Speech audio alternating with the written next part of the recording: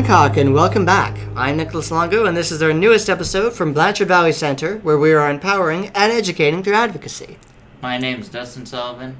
And here with me today, I have a very special guest, my best friend, Dominic Consoldo. How are you today, Dominic? I'm pretty good today. Thank you for asking. Oh, glad to have you on the show. Nice to meet you. All right, so today we are going to be talking about education and the school system. I think we should all start with where we went to school, shall we? Yes, we should. All right, Justin, why don't you start? My name's Dustin Sullivan. I went to Finley High School. All right, and me and Dominic both went to the Center for Autism and Dyslexia. So what can you tell me more about where you went to school? Well, some of the stuff we learned is kind of like what most public schools have in their education system. Music, art, science, math. What do you think? Well, all of those subjects at school were a little bit challenging, but they were pretty fun to learn at the same time. I think so. Is there anything kind of classes that will bother people that have autism? In my case, I think that math was probably more challenging than anything else. For example, if you could give me a really complex problem with variables and all that stuff, I couldn't figure it out. But if it was simple, something that I knew beforehand, I could figure it out no problem. I agree with you. I hate math. You know what the best subject probably is? World history? Yeah, and art. Yeah. I have to agree with you on that one. Me It too. can be as long as you know it. If you can draw. Exactly. Yeah. Let me tell you, in Dominic's case, he's probably one of the best artists out of all of us. Maybe when you're old enough, you'll be able to start working. Can do and sell some artwork. Definitely. All right, so let's move on to some of our successes when it comes to the education system. So, Dustin, what would you say is one of your successes? Graduating from high school. That is cool. I think some of the successes I had was managing to get all A's in all my classes, which actually really surprised me. That's probably a good goal for me. I did that too. What about you, Don? What do you think are some of your successes? Well, some of my successes were of how I had gotten better at math over the years, the more I tried. And my other successes was when I designed this t-shirt for my church's 5K race. What church did you design that shirt for? For Republic United Methodist. All right, so now let's move on to some of the challenges that we all faced when it came to the education system. Justin, let's start with you. What about education?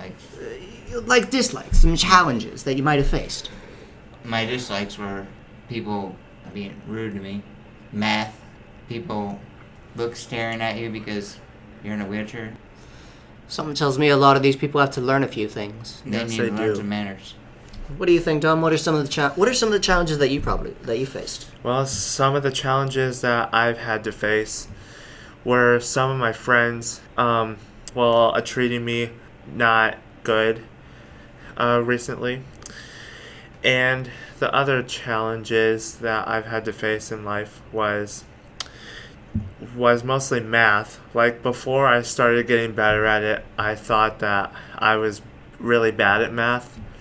But a lot of people really have faith in me that I could get better at math one day. So do you think people treat you bad because they're jealous of you? Possibly? Well, I wouldn't think that they're jealous of me.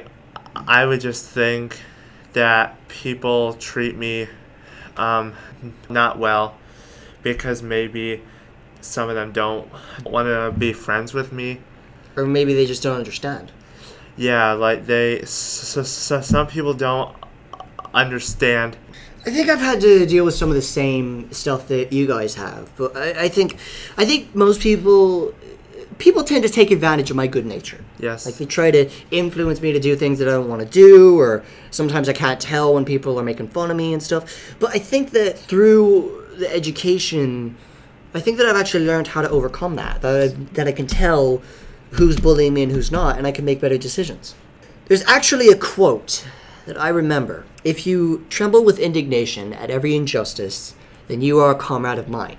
Che Guevara.